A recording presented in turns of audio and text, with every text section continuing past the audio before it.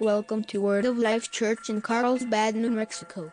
Thank you for joining us as we listen to another message from Pastor Daniel Shirley. Last week, we started talking on the subject of restoration. And I believe there's a lot of times in our life where we just kind of need to be restored. You know, it's not like we ever stopped loving God. It's not like we ever stopped wanting to do good. And it's not like we woke up one morning and said, man, I want to be broken into 1,000 pieces. But it happens sometimes. Sometimes, for whatever reason, life hits us and we just get to where we feel like we're broken down. And how do we become restored? I believe that a lot of times there's some attitudes and some situations in our life that get us to a place where we can't come out of it. Sometimes, and I've heard people say this over the years, and I've even said it myself, I don't even know for sure what's wrong, and I don't know how to fix it. I just don't feel the same as I used to feel. I'm just not the same as I used to be. I just want to be back at that place. And we look at that place as something that's afar off. I just want to be back at that place. I said last week, and we have this picture of a cathedral here. I've had the opportunity to go into some of the cathedrals in the U.S. and a couple outside of the U.S. And these cathedrals that were built centuries ago. St. Peter's Cathedral in New York City is one of them. Just absolutely magnificent. Absolutely. But most of these cathedrals, they've undergone some sort of restoration at some point.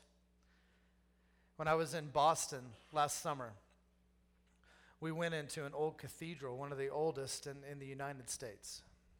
This was the cathedral, and I would tell you the name, because you're going to pick up in a minute. I don't remember the name. But we went in, and this was the cathedral where Paul Revere hung the light saying that the redcoats are coming, right?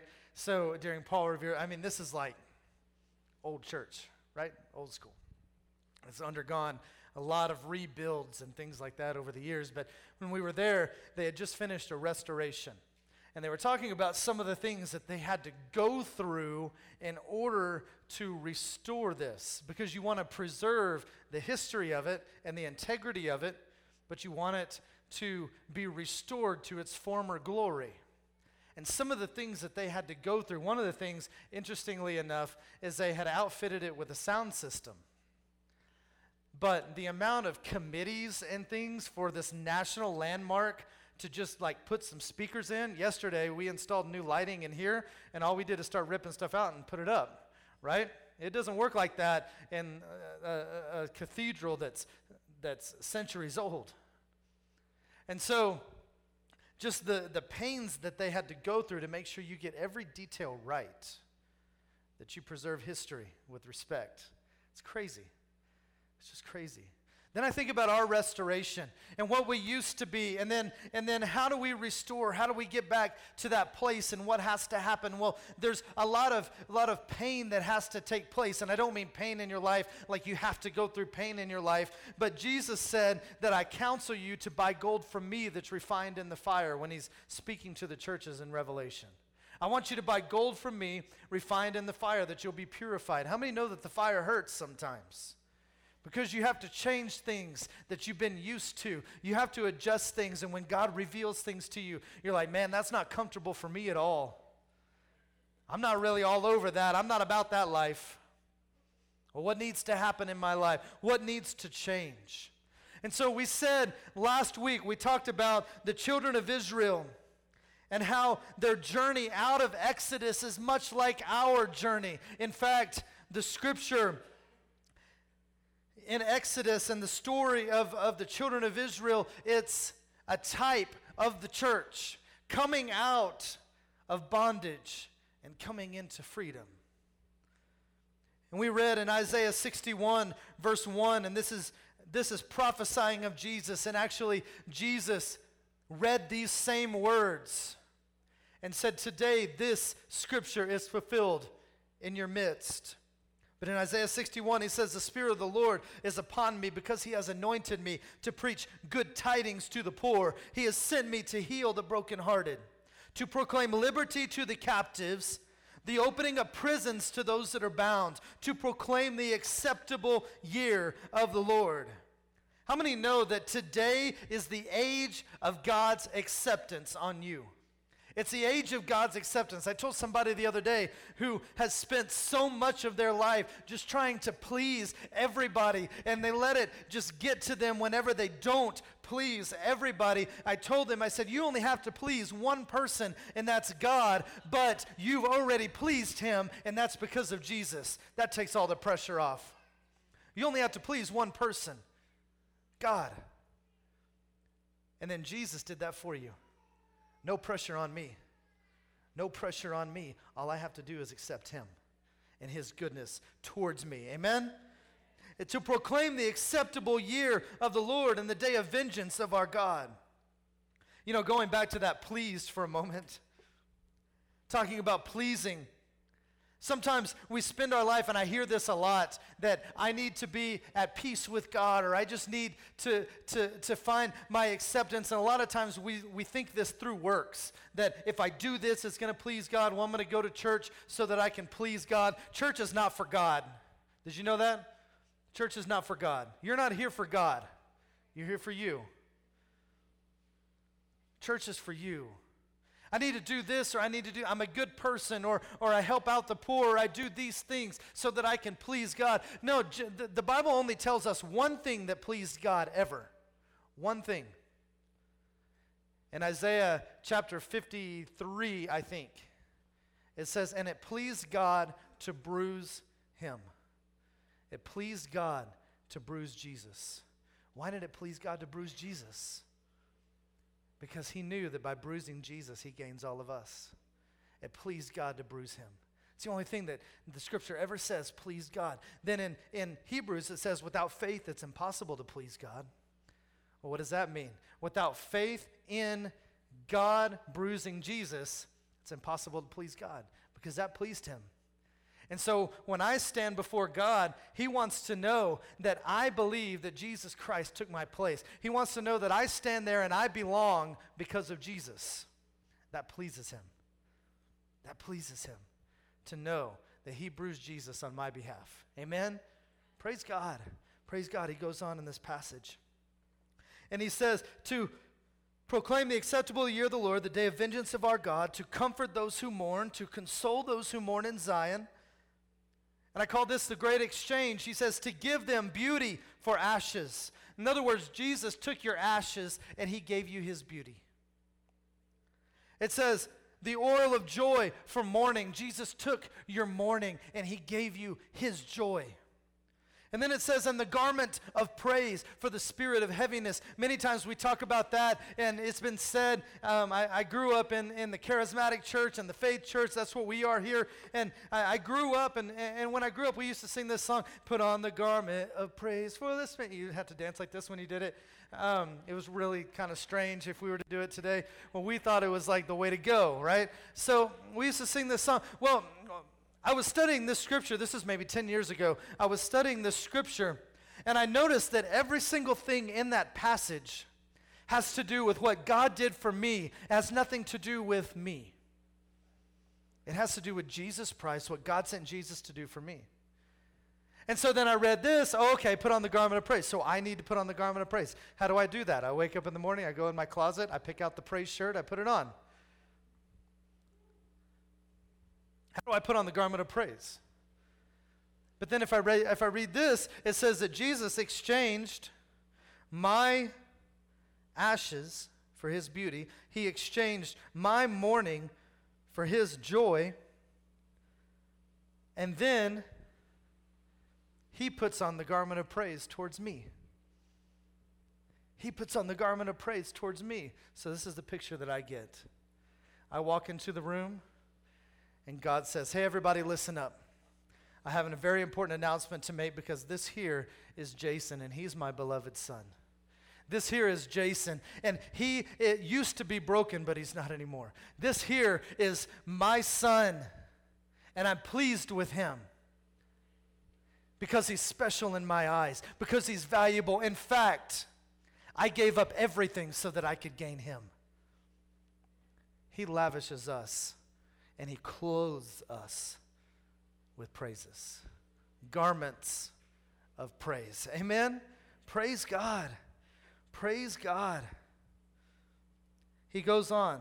He says, that they may be called trees of righteousness, the planting of the Lord, so that he may be glorified.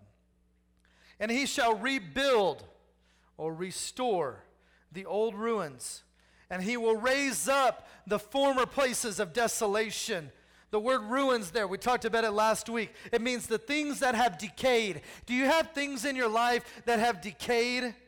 They've just gotten old over time. They've gotten rusted. They've kind of began to wear out. He repairs the things that have decayed. And then he goes on. He says, he shall raise up the former desolations, the things that have wasted. Do you have any opportunities in your life that you sit there and think, man, if I would have just done this, if I would have just done it differently, I wasted that opportunity and I'll never get it back. Do we ever think that sometimes? I think that sometimes. I look back, I'm a thinker. I think all the time. I let things build up. I think, my gosh, how great would my life be if I wouldn't have messed up that opportunity, if I wouldn't have made that stupid decision, if I wouldn't have done that. Ifs and buts were candy and nuts. We'd all have a Merry Christmas, right? Coulda, shoulda, woulda, but we didn't. He said he will restore those places that we've wasted. He'll raise up more opportunity. He'll raise up better opportunity. He'll raise up more chances for you. You haven't wasted it. It's not gone. I believe he's putting it in front of you. Amen? In fact, I believe this. I'm speaking this by the Spirit of God. There are people in here who have been thinking, man, I could have had this, but I wasted it. 2018 is your year of opportunity, so take your opportunity. It's your year of opportunity because he's restoring you. Amen? Praise God. He says, I'm going to raise up the former desolations, and they will repair the waste cities. When he talks about waste cities, it's the things that the heat has dried and cracked. Have you ever seen an old movie, an apocalyptic movie, where there's no more people, and you go, well, there's only one person, right? One person and zombies, right? So you go into that old place, you go into that old city, and what's there? Dried, cracked buildings, paint's fallen off. You've got the old saloon or whatever, and the swinging doors, right? The louvered doors, and they're falling off the hinges. It's the waste places. It says that he is going to repair the waste cities and the desolation of many generations, because today's your day of restoration. We talked about the children of Israel going into the promised land and what their promised land journey was. It was the journey to get you to Christ. Do you remember your first major victory? Maybe you don't, and that's okay. Well, we're going to talk about that today. Your first major victory. Your first major victory, and it was reinforced. It reinforced your decision. You had chosen to follow Christ, and then here's your first major victory. My gosh, what did the children of Israel do? They crossed through the Red Sea, which was called the Sea of Reeds, which meant that it was very difficult once you got in, because the reeds would tangle you up, and you would fall down, and you couldn't get out.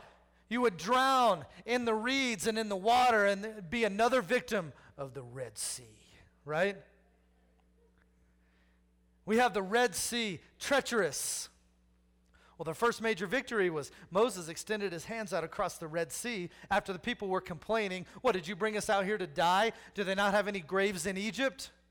Did you have to bring us out here to die or what? And Moses said, we got this. He extended his hands out. The Red Sea began to part, and God's people crossed over on dry land. That's a miracle.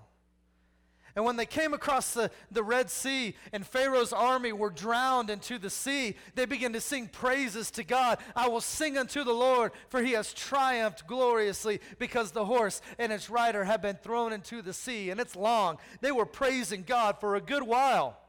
Well, then it was like 5 minutes later, and they were like, yeah, we sang a lot, we're thirsty, but that water's real bitter. I don't know that it was 5 minutes, it was a few days, week. In our time, it would be like 5 minutes, right? Man, God is so good. 10 minutes later, I hate my life. Why does nothing good ever happen to me? Well, they're just like us. This water is so bitter. Well, they were at a place called Marah, and Marah means bitter. Marah means bitter, so the water there was bitter. What's your Marah issue today? What's your Marah issue? What's your bitterness issue? Jesus talked about the sycamine tree, and I'm giving a recap today. You're like, man, we heard this last week. Do you have anything new? I do, but I'm going to get to it. That's why I'm going fast. I want you to stay caught up. And I know that there were some that were unable to be here last week. Jesus was dealing with bitterness and unforgiveness, and he said, if you have faith the grain of a mustard seed, then you can cast the sycamine tree into the sea. You can say to the sycamine, be cast into the sea, and it will. And the sycamine tree, it has a very important meaning. The sycamine tree means that it has deep roots. The sycamine tree, it was used to make caskets out of. The sycamine tree, it was very bitter. The fruit of it was very bitter, and the sycamine tree was pollinated by wasps. This thing bred bitterness. But Jesus said that if you had this much faith, you could throw it into the sea. Well, what did Moses do when they said, man, this water's bitter? We crossed over, we had our first major victory, and then boom, bitter water. Thank you, God.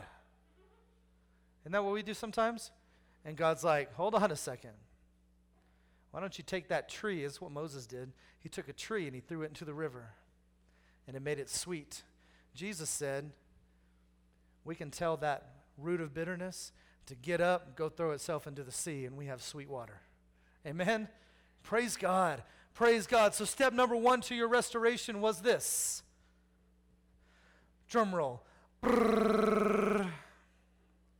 You guys got it? There's nobody there? Step number 1 was this. Brrr. There we go. Deny the you guys can't hardly read that, I'm sorry. Deny the presence of bitterness, regret, and revenge from restricting God's restoration power. You want to be restored? Deny the presence of bitterness. That's what you have to do. Bitterness, you do not have a place in me. So why don't you get up, throw yourself into the sea? Bitterness, you do not have a place in me. So the children of Israel, they're going through life in the wilderness. They have manna, which is not God's best for them, but it sustains them. God's best for them was the promised land. And then all of a sudden, they come up to the Jordan River. Now we're going to talk about the Jordan River a lot here in the next 10 minutes or so. The Jordan River. The Jordan River here, Jordan River means freedom. It means freedom, so I want you to remember that. They come up to the Jordan River. Now Moses had gone on. He had gone to heaven. And they have a new leader, and his name's Joshua. And Joshua leads them up to the Jordan River. Well, the first thing that has to happen is they have to cross that Jordan River. And then they got to take on Jericho, and we're going to talk about Jericho next week. But they go up to the Jordan River, and they have to cross it. Now, they're all freaked out about Jericho. But something that struck me is there was no hesitation about how they were going to get across the Jordan River. Do you remember the Red Sea? When they came up to the Red Sea, they were like, oh my gosh, we're going to die. We can't cross that. What are we going to do? Remember, I even said it today. Did you just bring us out here to die, God? Or Moses? Moses, did you just bring us out here to die? The Jordan River, we didn't have any of that. They weren't freaked out by the Jordan River. Why? Been there, done that. We already had a sea in front of us, and God parted it. What happens with your next victory? Every victory gets a little bit easier. You just start expecting, you know what, my God just comes through. That's just what happens. The first time I saw that river that I had to cross, I was like, ah! Now what happens? God's got that. It's not even that big a deal. We're going to cross over. Joshua 1:8. It says, this book of the law will not depart out of your mouth, but you will meditate in it day and night, that you may observe to do all that is written in it. And then you will make your way prosperous, and then you will have good success. And then he says, have I not commanded you to be strong and of good courage? Do not be afraid. Do not be dismayed, for the Lord your God is with you wherever you go. This is what God spoke to Joshua when he said, Joshua, I want you to go and I want you to succeed Moses and lead my people. I want you to lead my people into the promised land. Joshua, this is your task. But I want you to pay attention to what I've told you. And if you pay attention to what I've told you, then you're going to be all right. And he says, very importantly, be strong and of good courage. Do not be afraid. Do not be dismayed. Because the Lord your God is with you wherever you go. Strong and courageous, it means this. To hold on. And they're used in unison. It's very important that he says strong and courageous. It means to hold on with extreme grip and increase in the strength of your mind and the strength of your flesh. To hold on with an extreme grip and increase in your strength as you hold on. What do you hold on to? This book of the law that will not depart out of your mouth, but you'll meditate on it day and night. If we hold on to the scripture with an extreme grip, and we're strong and we're courageous. See, we're holding on with an extreme grip, but there's somebody trying to pull us off, right? And so we're holding on with an extreme grip, knowing that the enemy doesn't stand a chance against the power of God. And as we're holding on, we're getting stronger and stronger and stronger. It's like a video game and we're charging up, right? You're holding on and you just keep charging and charging more and more and more. We continue to charge up. And we get stronger in our mind, and we get stronger in our spirit, and we get stronger in our flesh. And then he says, do not fear and do not be dismayed. Do not fear and do not be dismayed. What he's saying here is do not be broken and do not be destroyed. Do not be broken and do not be destroyed. Don't fear and don't be dismayed. Why? Because you're hooked up to freedom. Because you're hooked up to freedom. And so when they go to cross the Jordan River, the priests were instructed. This is what Joshua told them, and this came from the Lord. He said, what I want you to do is I want you to go out, and I want you to put both feet in the Jordan. And you're carrying the ark. I couldn't stay up there for long. I was trying really hard. But I thought, hey, this is a good one because this is the Jordan River naturally, right? So put both feet in the Jordan. And you're carrying the ark of God.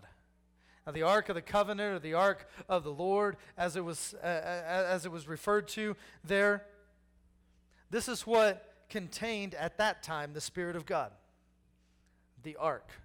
The priests had to hold it because the priests were the only ones worthy to hold it. Well, the Scripture tells us in Revelation that we have been made kings and priests to our God, and that His Spirit lives in us now. Because of Jesus. So then they had to say the priests who contained the I can't think of the word, the priests who they were the only ones qualified. How about that? Does that work? I had like this great word and it went away. The priests were the only ones that were qualified to carry the ark, to carry the Spirit or the presence of the Lord. But today, every one of us are qualified because of Jesus to carry the Spirit of God. So what he said is, you step 2 feet in the Jordan, you're carrying the ark. And when you do, the waters are going to part. And when the waters part, you cross over into the promised land. So what did they do? They go out there, they put both feet in. And as soon as the ark reached the water, the power of God began to part the waters.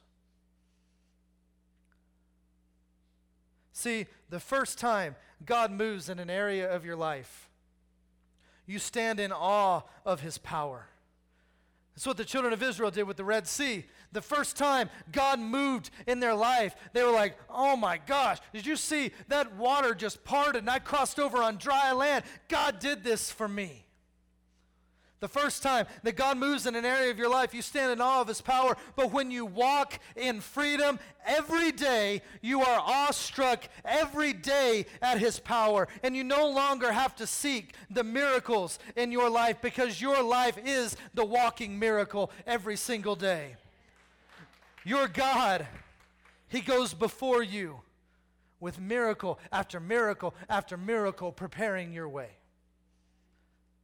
See, it was no longer, wow, I can't believe that God did that. No, this is the norm in my life. This is how I roll every single day. God goes before me, and he prepares a way for me because I contain his Spirit. Let's fast forward to the book of Kings, chapter 5, and we see a story here of a man named Naaman. Naaman was a warrior. Naaman fought against the armies of God. But Naaman had leprosy. And one of the girls that Naaman took captive came to him because Naaman, he wasn't unjust in the way that he handled himself. He was respected. And so one of the girls came to him and said, look, I know that you have leprosy. Well, there's a prophet in my home country that can heal you. You need to go and you need to see him. You need to go and see this prophet Elisha, and he'll heal you. So Naaman went and he sought out, and through a series of events, he finds Elisha. Now, Elisha, when he heard about Naaman, he sent his servant to go and speak to Naaman. And when the servant went and spoke to him, he said, I want you to go and wash yourself in the Jordan River 7 times. Here's the Jordan River again. I want you to go and wash yourself in the Jordan River 7 times. Now, we know that the Jordan River, it means freedom. But the Jordan River, physically, was an ugly river. Like, you didn't swim in the Jordan River. It was an ugly river. Tarnished, dirty, murky. He said, I want you to wash in the Jordan River. So 2 Kings chapter 5, verse 10, it says, and Elisha sent a messenger to him, and he said, go and wash in the Jordan 7 times, and your flesh will be restored to you, and you'll be clean. Knowing that the Jordan River wasn't something that people just, it wasn't a vacation spot, right? We didn't say crystal clear waters of the Jordan. Never. It was like the murky, muddy, gross water of the Jordan. Would you like some oceanfront property at the Jordan? Right? But he tells him, I want you to go and wash in the Jordan. Why was it important? Because it meant freedom. It meant freedom. See, your restoration will always require you to lay down your defenses. Your restoration will always require you to lay down your defenses. Man, I'm not washing in that. Are you kidding me? How can you wash in that? Yeah, I'm going to go wash in that, and I'm going to come out nastier than I was before. I'm going to wash in that, then I'm going to go home and take a shower. It's like swimming in the Pecos.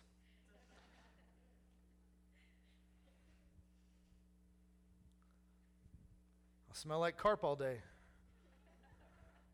Go wash in the Jordan 7 times. Verse 11, it says, but Naaman became furious. How many times on our promised land journey, on our restoration journey, do we become furious? I'm not doing that. Are you kidding me? That is the dumbest thing I've ever heard. Naaman became furious and he went away.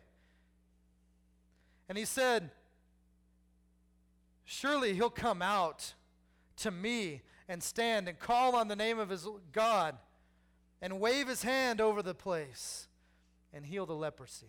See, Naaman had in his mind how restoration was going to come. It's dangerous when we have in our mind how restoration is going to come. Because he said, oh, what I thought was going to happen is I would say, hey, I have leprosy and I'm this leader. And Elisha comes out and he's like, thank you for allowing me to heal you. God, please heal him. And the leprosy is cleared. See, but that wasn't a promised land journey for him. That wasn't a place that was going to bring restoration to his life. Because he needed to go and wash in freedom. He needed to go and wash in the Jordan. And not only wash in the Jordan, but he needed to go and wash in the Jordan 7 times. 7 times. Get it all over you. Become immersed. See, your restoration will always require you to humbly submit to the voice of God. Your restoration will always require you to humbly submit to the voice of God. Verse 13. And his servants came near and they spoke to him and they said, my father, if the prophet would have told you to do something great, would you not have done it? How much more then when he says to you, wash and be clean? It's not that hard. Go and do it. Did you know this? Many times, I'm about to get real for a minute. Not that I've been fake this whole time, but sometimes people will come to me and they'll say, hey, can we talk about this or can we talk about that? And so we talk about situations in their life, and nearly every single time, I would say 98% of the time, we take a scripture and I say, go home and read this scripture. Write down things that you learned from this scripture. Ask God to teach you from this passage. See, because when you do that, then you're holding fast to liberty, right? And you're not letting go. I had somebody one time tell me, well, I thought, most people I think that, okay, most is not a good word. I apologize for that. Strike that from the record. Some people, they come and they say, oh yeah, I'll do that. And then they go and they don't do it and they wonder why they're not restored. One person had the audacity to tell me, well, I thought today you were going to tell me something that would help me. And I said, well, I only know one thing that's going to help you. I could have blew smoke this whole time. I could have blowed smoke this whole time. But I only know one thing that's going to help you. And that's the Word of God. I only know one thing that stands the test of time. I can tell you what I think all day long. Nobody cares what I think. But there's only one thing that you can build your life on. There's only one thing that the Scripture tells us is the rock that cannot be moved, and that's the Word of God. It's what changes. It's what changes. And so he said, here's what you need to do. You need to humbly submit to the voice of God. So just wash and be clean. Wash and be clean. So your restoration will always require you to put both feet into freedom. You remember the children of Israel? Do you remember what they had to do in the Jordan? They carried the presence of God, and they had to put both feet in. And when both feet were in, then the waters parted. When both feet were in,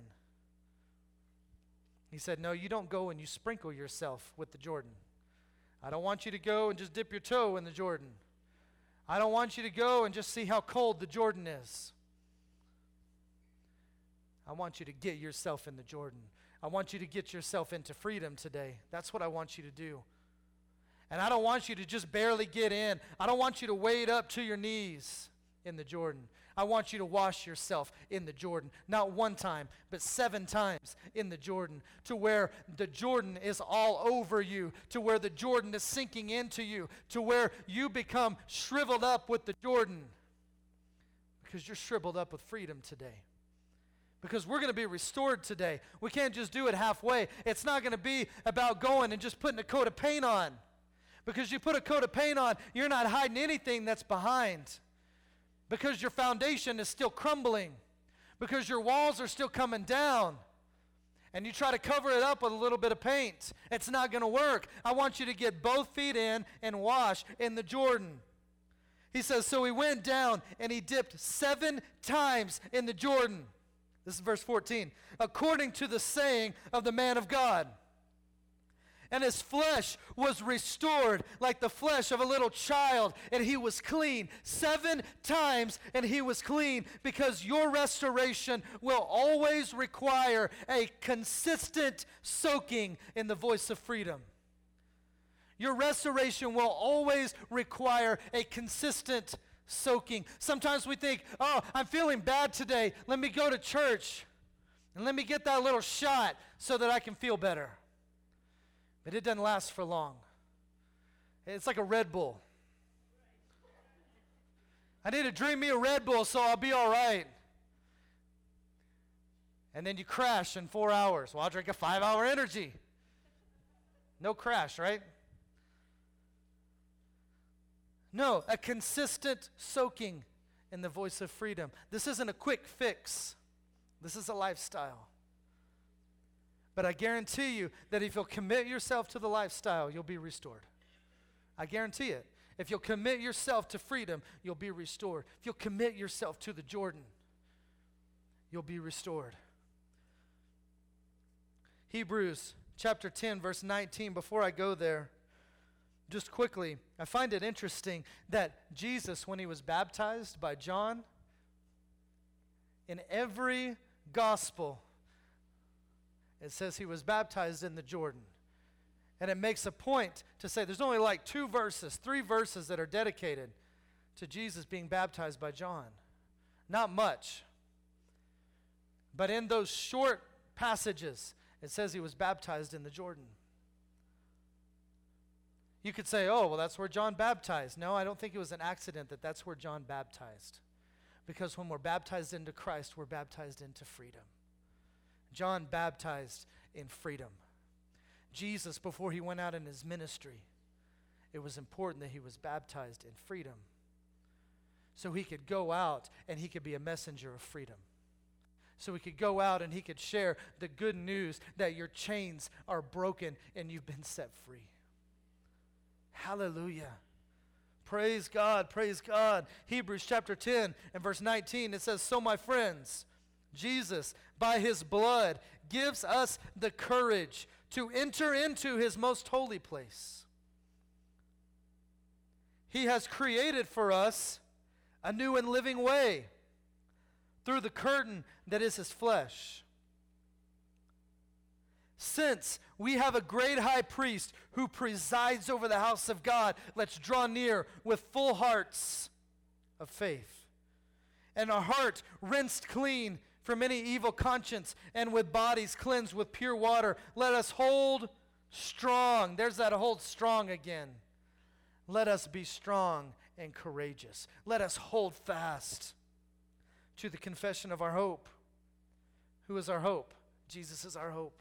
Let's hold fast to the confession of Jesus, our hope, never wavering, since the one who promised is faithful. So let's consider how to inspire each other to greater love, to greater righteous deeds. What did I tell you earlier today? If you're just coming in and you sit in a chair, well, I'm happy that you're here, you're getting this much of the experience. Because we need to consider one another. We need to inspire one another. We need to help one another. See, your healing is in your outreach. Your eventual healing, your completion is in your outreach. You think, man, I'm too messed up to help somebody else. How many like it when somebody's real? You like it when somebody's real? Can we come to you and just say, you know what, I'm broken, but Jesus is working on me. I'm broken, but Jesus is working on me. Can he work on you too? Come with me. He's helped me. Come with me. I need a buddy in my healing process, right? I need a hand to hold in my healing. I need somebody to go along with in my healing because I know that you're broken and I know that I'm broken. Let's go be made well together. Everything's better together. So we walk together. He says, let's inspire one another to greater love and righteous deeds, not forgetting to gather together as community, as some have forgotten, but encourage one another, especially as the day of his return approaches. We're talking about the Jordan, and we're talking about washing in the Jordan and the freedom that is in Christ as we immerse ourselves in him. Galatians 3:10, it says, for as many of you that were baptized into Christ have put on Christ. You have put on Christ. So the second step in your restoration is this. Completely immerse yourself in freedom. Number one, deny the presence of bitterness in your life. Revenge, regret. Deny the presence in your life. Number two, completely immerse yourself into freedom.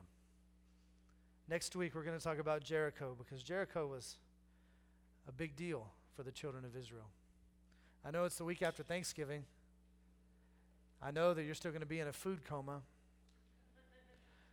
But you're going to find a way to get up at 5 a.m. on Black Friday and get your shopping on. You're going to go stand in line at midnight at Walmart and be knocking people out over $3 towels, right?